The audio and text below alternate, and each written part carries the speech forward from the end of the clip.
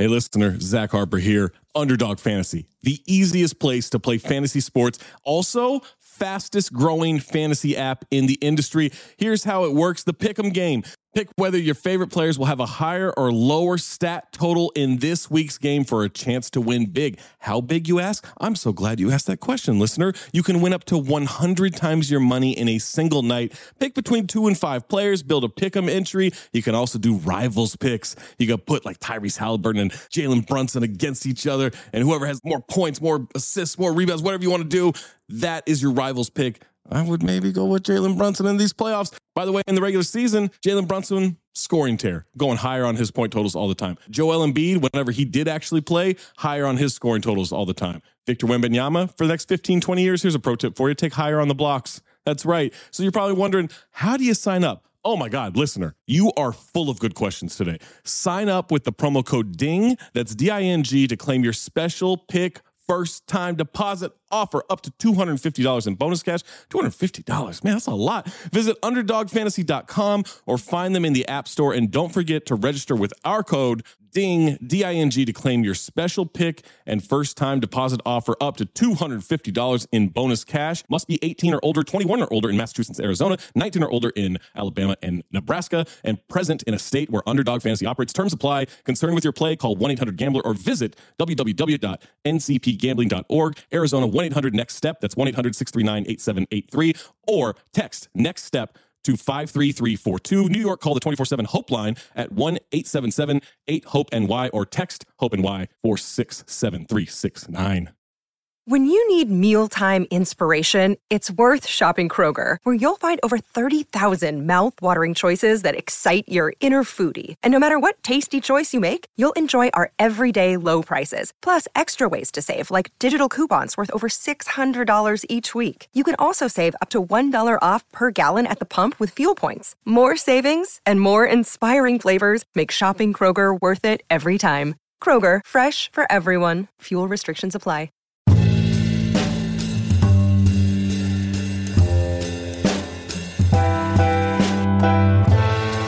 Welcome, ladies and gentlemen.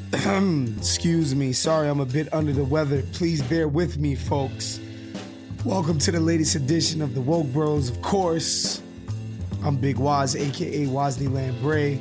Joined as always by my brother, my partner for real like the Wayans, my man Nando Vila out in the west side of Los Angeles.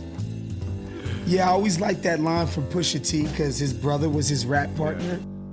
And it is like the Wayans. Like, they did write together, act together. They did do everything together. So, I was obsessed with the Wayans brothers when I was a kid. You know, like, I'm gonna get you, sucker. Yeah, exactly. All Don't of be them. a menace. I love Don't Be a Menace. Don't Be a Menace. The TV show. They're just great. In Living Color. They're just great. They were just freaking great. On today's show, we're gonna talk about QAnon. No, I'm just kidding. We're going to talk about, and QAnon, sorry guys, your conspiracy. You make some good points. Your conspiracy did not come to fruition today. Joe Biden did get inaugurated as president, the 46th president.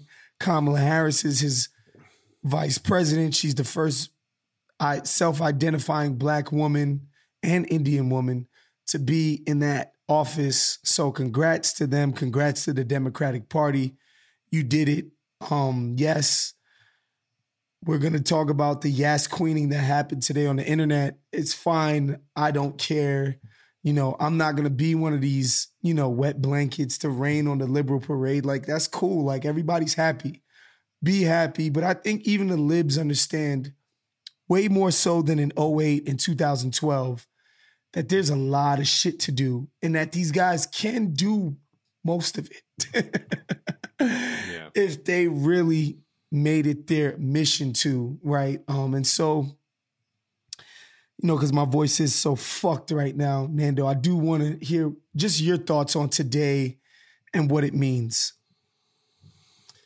Yeah, I mean, obviously I'm overwhelmed with the sense on the one hand of just relief that Trump is out of there.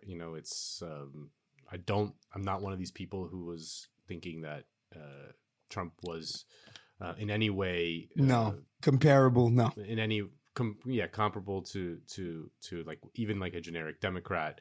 As much as I despise the Democrats, like I prefer having them as my enemy than Trump, if that makes sense. I mean, that's what something Joshua Kahn Russell talks about. It's like you in this election, you got to choose who your enemy was. And I'd rather be fighting against the Democrats than the Republicans, especially this version of the Republicans, which are just like completely nihilistic and especially in this moment of coronavirus pandemic and an economic crisis, in which their just basic management of the coronavirus was just so flagrantly deficient. Yep. I do expect the Democrats to raise the level of technocratic management over the coronavirus to a level of like somewhat competent. You know, I don't think decency they're going to do a great job. Too. Yeah. So, but on the other hand, it's this feeling of, you know, in some way sadness in that I get the sense that we had an opportunity, both because of the profound crisis in which we live, and the promise of the Bernie Sanders campaign. You know, like I thought the memes were funny today of him sitting there with his arms folded in the mittens. I mean, he's the man. But we had the promise of potentially transformative change for the better in this country and around the world. And we had a moment of crisis, which is when you can really do transformative change. And instead we got, I mean, Jacobin's book on Joe Biden was called Yesterday's Man. And that's just the feeling I get, like looking at Joe Biden, watching him speak. I mean, watching the fucking Black Eyed Peas at the inauguration, you know, like it's yesterday's man. You know, Garth Brooks sang Amazing Grace. Like Garth Brooks was big in the 90s. Yeah. I don't know, like, you know, we're getting like just blatant nostalgia for imagined past that was never great. You know, people always talk about how the Republican and the conservative ethos of like Make America Great Again is nostalgia for an imagined past that was never true. Liberals do that too. Mm-hmm. You know, they remember the Obama years different. They remember the Clinton years different. I mean, those were great years in their estimation. In their estimation. And both of those years were profoundly devastating for this country and for many, many people here and around the world on many levels. So, I think that my only one hope is that we do have a more muscular and self-confident left than we have had in a long time, which will mean that there will be at least a coherent and sustained criticism of Biden from the left that will hopefully allow us to get certain things through that will make life better for people. And you have to hang on to that hope.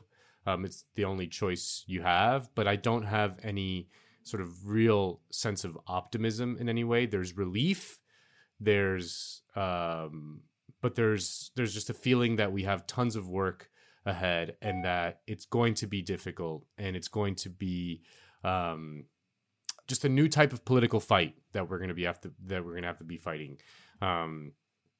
I do think that Trump, in many ways, drove the libs and normies, for that matter, like so insane. And I understand that it was hard to have it was hard to have reasonable political discussions about things, right? You know, about the big issues. It was very difficult because there was this absolutely ludicrous man in the White House doing absolute ludicrous things that was kind of driving people crazy, you know, and and those conversations, those culture war conversations, like I'm just not interested in. They're not politics at all. Like whether you should call Joe Biden's wife Dr. Jill Biden or not, like I could not care less. That is not politics. That's not in the realm of politics. That is not. That's something else. That's fanfic. I don't know what it is. Or you can do it in your fucking school, your little college campus or something, or high in your bedroom or something with your homies, or in your living room. But like the idea that would be in the realm of politics is insane. That doesn't make any sense. It just doesn't matter. And it's immaterial. And I'm happy you talked about an ascendant, more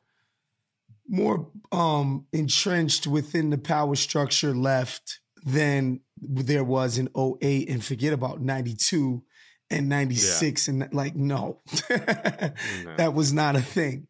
Those were the dark days. Yeah. And so I think that's important, but I do think, the $2,000 checks are very illustrative of what we're going to have to deal with. Biden comes out and says, yeah, we're going to get you 2,000. We're just going to tack on 1,400 to the 600. Right. Which how come, like, if that's the case, why is the 1,200 separate? Yeah. You understand what I'm saying? Why? So if that's the thinking, why can't it be, well, no, we're just going to give you $200 because when you add 1,200 to the 600, it's 2,000. Like, that's so clearly not what y'all campaigned on. And you can't tell me that getting $600 extra to Americans who earned less than $75,000 or households who earned less than $150,000, that getting $600 to them is somehow just too expensive or is just going to upset some type of balance, or it's just cruelty. There's no justification for it. You can't make an economic justification for it. You can't make a moral justification for it. You can't make a policy justification for it. It's just fucking ridiculous. It's cruelty. And then when you see, well, no, it wasn't a bait and switch. No, it was bait and switch, guys. That's what it was. Yeah. You can, like, what they're hanging on to is like, oh, if you read the original bill, that's what it always was. But go back and who gives a fuck about the bill? No one reads the bill. Like, I'm sorry. No regular person reads the bill. Look at the ads that were cut in the Georgia runoff race. There were images of a check with $2,000 on it. Period. Like, I remember an Ossoff ad in which you can see a graphic of a check with $2,000. And don't tell me this extra 600 is meaningless, because it's not. It's extremely meaningful, actually. Like, it matters. It matters that they get this that people get this full 2 Gs. And it matters that we have a fucking plan to keep putting money in their pockets, to keep people afloat, to not worry about being evicted or getting foreclosed on. Like, why is this so hard you can support Harris and Biden while recognizing what they're doing here is fucking ridiculous. Yeah. And I do have a slight hope on 2 fronts. One is that the business class, I mean, I was watching, I did my segment on Jacobin last week on the budget that Biden is proposing, and it's actually like surprisingly pretty good. You know, there's still annoying things in there, but it's very different from the budget, the kind of stimulus package that Obama designed in 2009, in that Obama and his team especially were incredibly bought into a theory of politics that wanted to do politics kind of like invisibly, if that makes sense. Like they had this theory of like nudging science, in which like if we just tweaked a few things here and there, we would nudge people into different behaviors. So for example, like on the stimulus package, they did like the money in people's pockets by like reducing the payroll tax. Why? You know? So instead of just telling people like, no, you're getting a check for the exact same amount, maybe it was the exact same total amount,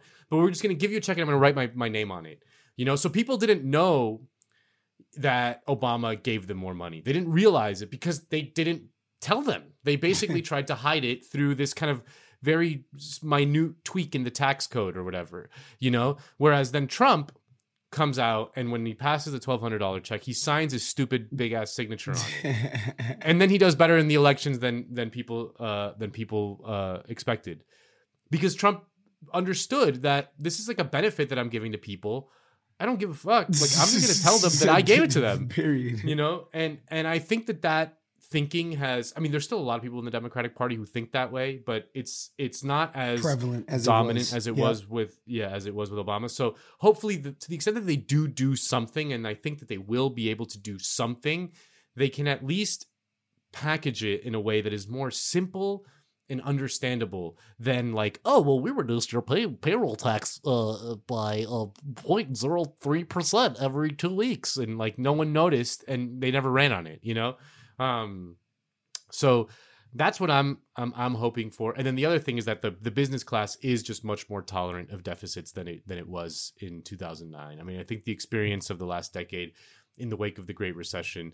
I mean, there is a demand crisis, and people need to buy stuff if business people are to make money. And I think that they're just much more tolerant of deficits than they were in Obama. And Obama was never going to challenge that ruling class in any meaningful way. So that was it for that. So those are the two things that I think maybe have changed a little bit, even though Joe Biden himself is like a ridiculous figure. I think that the Democrats, at least, I think that changing has shifted a little bit somewhat. So yeah. So that's something we can hang our hats on. Again, I don't know how they're going to get a lot of these nominations through for the cabinet. You see a lot of, I don't know what type of bargain they're going to have to do with McConnell to get a few of these guys through. Because you see some of the fringe actors already, kicking shit and stirring up stuff over some of Biden's cabinet nominees. So we'll see. We'll see what they'll have to sell out to get some of these things through. I don't know, Other than that, I don't really have a lot to say about today's inauguration, right? Like, I think there is something to be said about, the relatively peaceful transfer of power that happens today. That is a big deal, right? Like, that people go out and vote in November, and this enormous fucking powerful apparatus that is the United States federal government just gets handed over to some next person. To someone else. That's just not normal to the history of power in, humankind and civilization specifically in the world. And there is something to be said about that. There's something powerful and commendable about how we do that every year. Sure, I can hear the snarky leftist people saying, whatever, it's just the business class handing the keys to another one of their lackeys. And to a certain extent, I feel you. I 100% will feel you. But there is something to be said about January 20th. There is something very powerful about that. Yeah. And the grace with which even somebody you see like an Obama, begrudgingly handed to Donald fucking Trump. Like that's crazy. You know what I'm saying? Of course, Trump is Trump, so he didn't show up today. And oh my God, did you look at some of the pardons from last night? Yeah, it's so good. It's good one. Lil Wayne, Kodak Black of Broward County. Yeah, hell yeah. The CEO of Jay-Z's, Steve Bannon, of course. Yeah. Steve Bannon, isn't he on trial for like stealing money from some Trump campaign endeavor? No. What he did is was it money for the wall that he raised, or? Yeah. So he started like a Kickstarter or something like a Kickstarter, like a fundraising thing to like fund the wall, and then he just kept all the cash.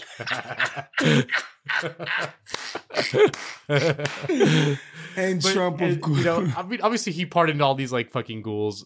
He also pardoned the Palm Beach County eye doctor who had bribed Bob Menendez, the Democratic senator. Do you remember this story? Mm-hmm.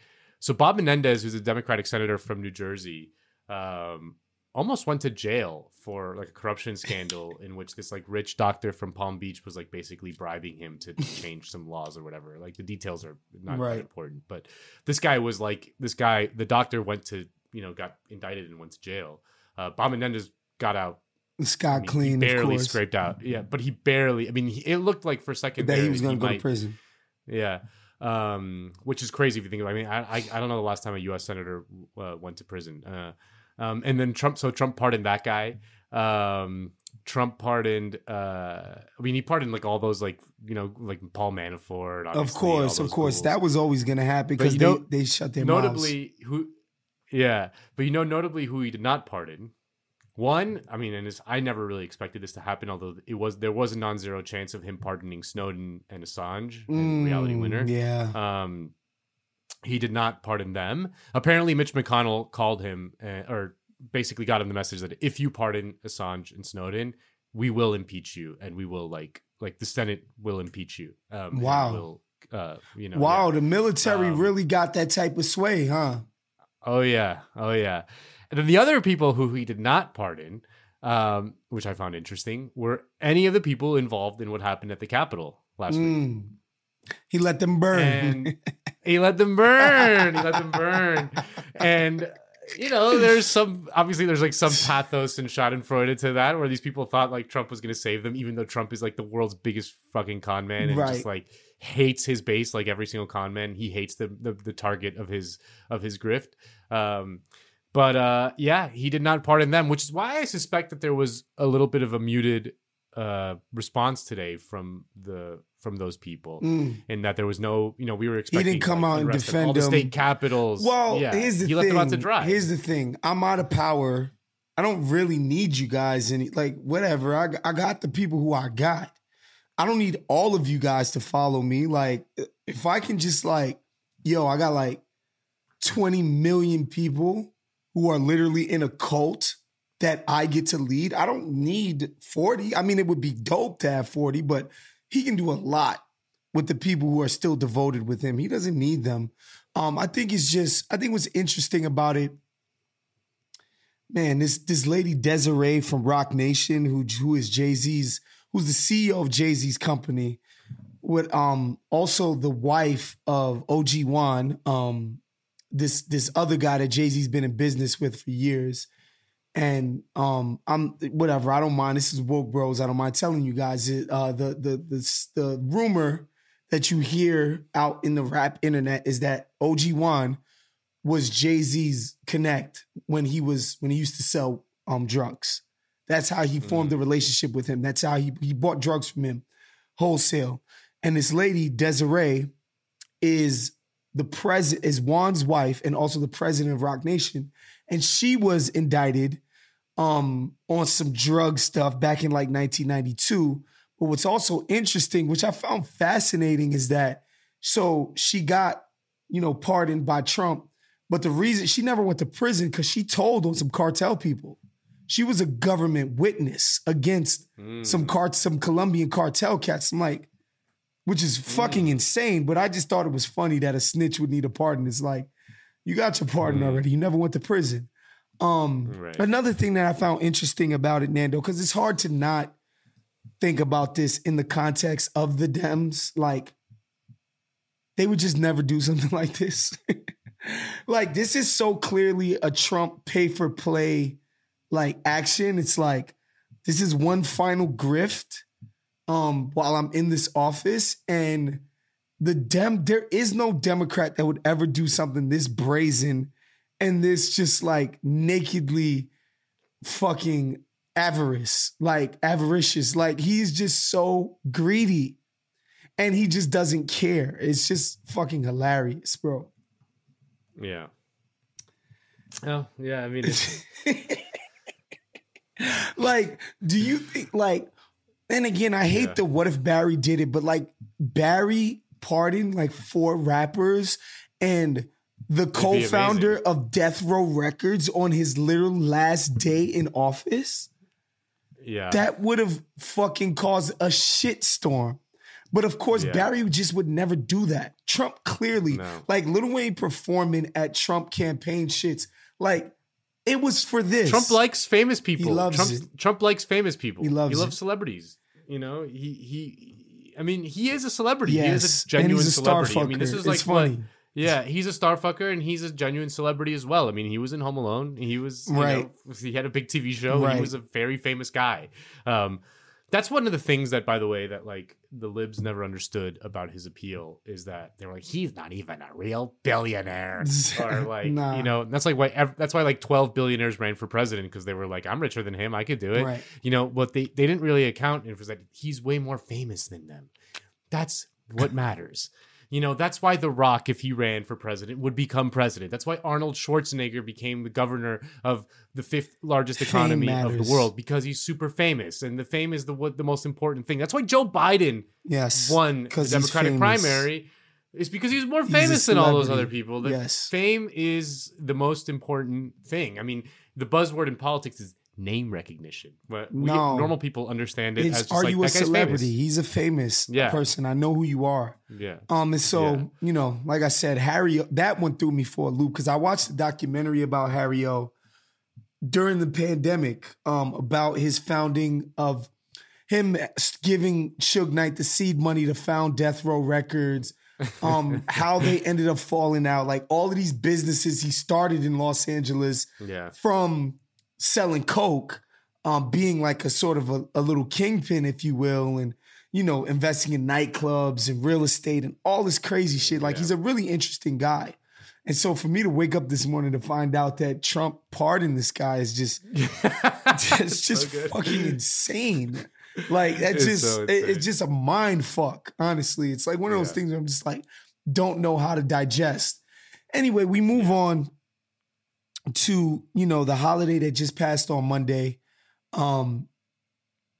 which is in recognition of the life and death of Dr. Martin Luther King Jr., who my man Bomani Jones, who I respect a lot, and he put it quite beautifully. He said, he's the single greatest American man that this country has ever produced. Like, this country has never produced a better, greater man. And I tend to agree with him. What this guy made his life's mission and died for. Died for it. The ultimate sacrifice, bro. Like, this motherfucker died and he knew he was probably gonna die for this shit. You know, kicking up shit and stirring up shit in service of the most disenfranchised people in the country, but not just the country, the world, right? Nando did just talk about when he broke with the America about the Vietnam War. It's like, bro, these are poor, oppressed people. What the fuck is the American military doing over there? For what? Yeah. You know? And yeah, the guy dedicated his life to the ideals that, you know, if we humor ourselves here on the Woke Bros, that we aspire to, right? That we care about, like getting people, normal people, a fair shake out in this country. I wrote a little something for The Athletic just about my idea, like the NBA, if they really wanted to become the Martin Luther King, the activist league, I think what they would do well to take up the cause of poor and working people, to you know, campaign with people who take up that cause as legitimate politicians, to make that their mission, to talk about income inequality, to talk about the class gap, to talk about all of those things on their platform and actually do what they could possibly try to do to organize people to achieve those ends. That's what I think. And again, you know, the quote unquote vote.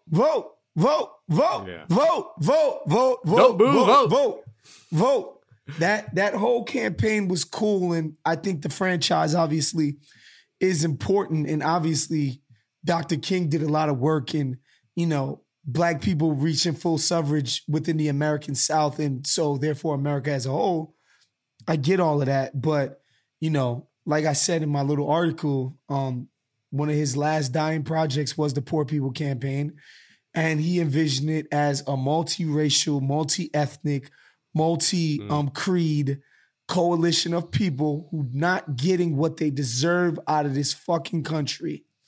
And he saw it as his life's mission to unite people in service of that cause. And so, of course, you know, this being the show that it is, we would be remiss if we didn't talk about that. Yeah, I mean, I think about Martin Luther King a lot because in many ways, this, like, not to use like a sports term or whatever, but he's like underrated in a way. Oh my God. So true. Like underrated and misunderstood in many ways because he's become such an idea. Yeah, he's become a symbol. Over the decades. Yeah. He's become a symbol which has been appropriated into the mainstream everywhere, like, and every aspect. Like no one can speak ill of Martin Luther King these days. Like even the most rabid right-wing maniac can't speak ill of Martin Luther King these days. So he's become kind of this universal symbol, which on the one hand speaks to the power of his universal message at the time, but also on the other hand just kind of misunderstands the nature of his work in the moment.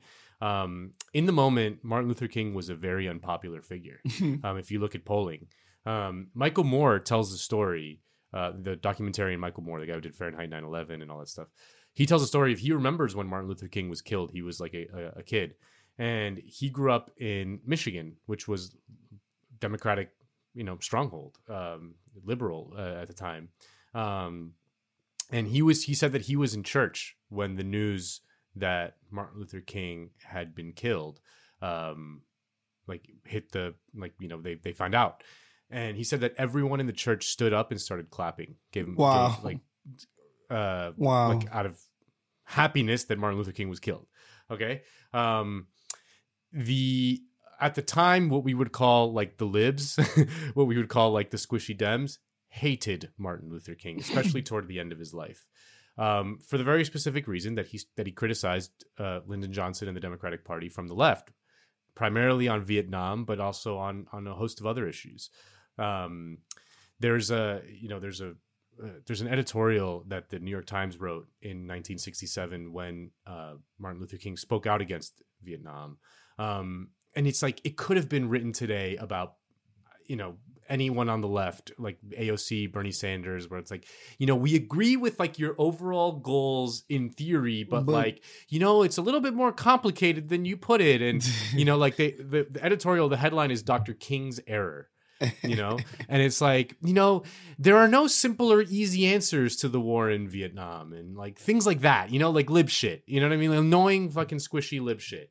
And Dr. King like understood at the time that, we are murdering millions of people in a part of the world that has nothing to do with us. Right. Like, I think most Americans have a vague understanding of how many Americans died in the Vietnam War because of the Vietnam War Memorial. 57,000 Americans died, which is a lot of Americans. When you ask people how many Vietnamese people died in the Vietnam War, they look at you with like a blank face and they're like 100,000, 200,000. It's in the millions. And if you count Laos and Cambodia, the secret wars we fought there, it's like up to like in the 4 to 5 million range, it's staggering the amount of people that we killed in Indochina. And Dr. King realized that that's just a moral abomination, that there is no like, well, it's complicated. No, it's not fucking complicated. And it's because there's no sense that the commies were coming to kill us. Like, it's just not true. There's no credibility to that argument that the commies were coming to take over the world and steal American blue jeans and burn them at every town square. Like, that's just not true. That's just not true. It was naked power and ambition from the power elites. And they were just like, fuck it. If we got to go to war with these countries over it because we want to, do whatever the fuck it is we want to do, then that's what we're going to do. It wasn't because Americans were under threat here in the homeland. It's just not true. Yeah. Yeah. I mean, it's, some of the quotes that Dr. King said, are just staggering. For example, he called the U.S. government the greatest purveyor of violence in the world today. Period. Think about that. By the end of his life, he was speaking pretty openly about being a socialist, right? A lot of these famous black leaders that we kind of valorize, Martin Luther King, W.E.B. Du Bois. Of course. Paul Robeson, one of the GOATs. Paul Robeson. One of the greatest Bayard socialists Rustin. ever. Yeah. Bayard Rustin, who's been kind of written out of the history because he was gay, was a socialist and very influential in Martin Luther King's thinking. And he, like you said, he by the end of his life, he was organizing the Poor People's Campaign to shut down Washington and using a multiracial, multi-ethnic, working class movement. For he was organizing jobs. Janitors working for jobs and freedom. For jobs. The freedom. You cannot be free in this country if you have no financial stability, right? Yeah. Otherwise, you're living a miserable existence and you're at the whims of the generosity, if we can even call it that, of these asshole oligarchs. Like, for jobs. That's what it was about. And no one can accuse Martin Luther King of not understanding the problems of racism in America.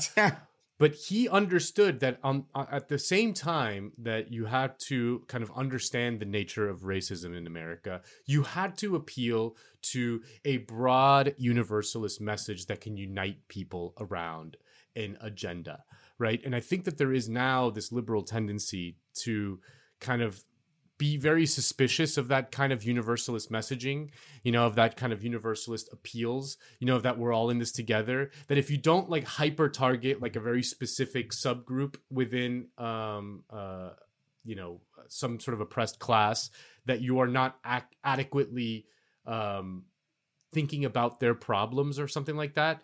And I think that that's just so misguided and at the end of the day kind of segments the population in a way that has unintended consequences to actually be divisive. Whereas if you try to not compromise on any sort of, you don't, it's not, I'm not saying like you should like abandon, certain issue or whatever. Like that's not true. I'm saying that like when you're doing politics, you appeal to broad universalist themes about humanity, that we're all in this together, that you are my brother and you are my sister, no matter what you look like, no matter who you are. Like all those things are just, they're the messages that endure the test of time and that can really have an effect that can change the world.